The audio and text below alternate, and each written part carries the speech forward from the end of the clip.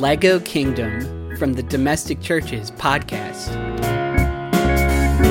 One of the best parts of being a dad is that I have a good excuse for wandering down toy aisles and buying the coolest toys again. The best of all toy aisles is the Lego aisle. I bought my daughter a new Lego set for her birthday, and she eagerly got to work building her new castle. I had originally expected my daughter would need my assistance to build the Lego castle, but I was surprised to observe she was more than capable of building it herself. She carefully examined the drawings in the instruction book, searched through all the pieces to find what she needed, and carefully turned and connected the pieces to match the images in the instructions. When she finished building, she enjoyed playing with the Lego princesses together with her sister. As I watched her building the Lego set, I reflected on how we build the kingdom of God. The Lego project began with my daughter receiving the box. On the front of the box is a beautiful picture of the assembled project. Before beginning a project, it's helpful to get a vision of what the finished product will be like. This builds up our excitement and our enthusiasm and helps us evaluate our progress since we know what we are striving towards.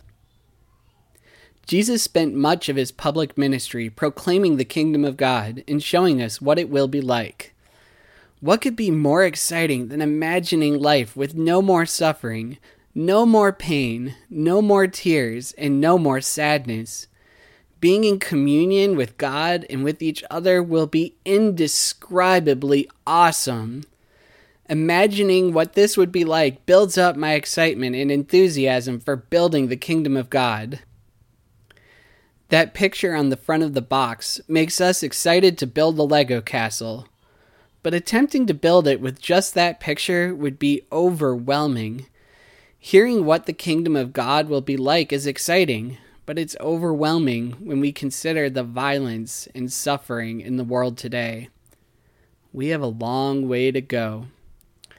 Thankfully, the Lego set doesn't leave us with the picture of the finished product. It gives us a book with step-by-step instructions. When the project was broken down into small steps, my daughter successfully built the castle just a couple of bricks at a time.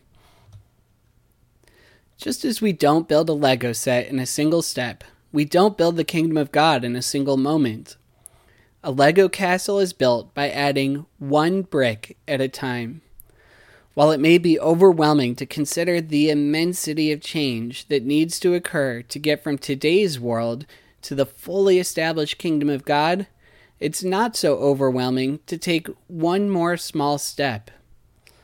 We cannot bring an end to all sickness in the world, but we can bring dinner to one person who is sick to give them a little bit of comfort.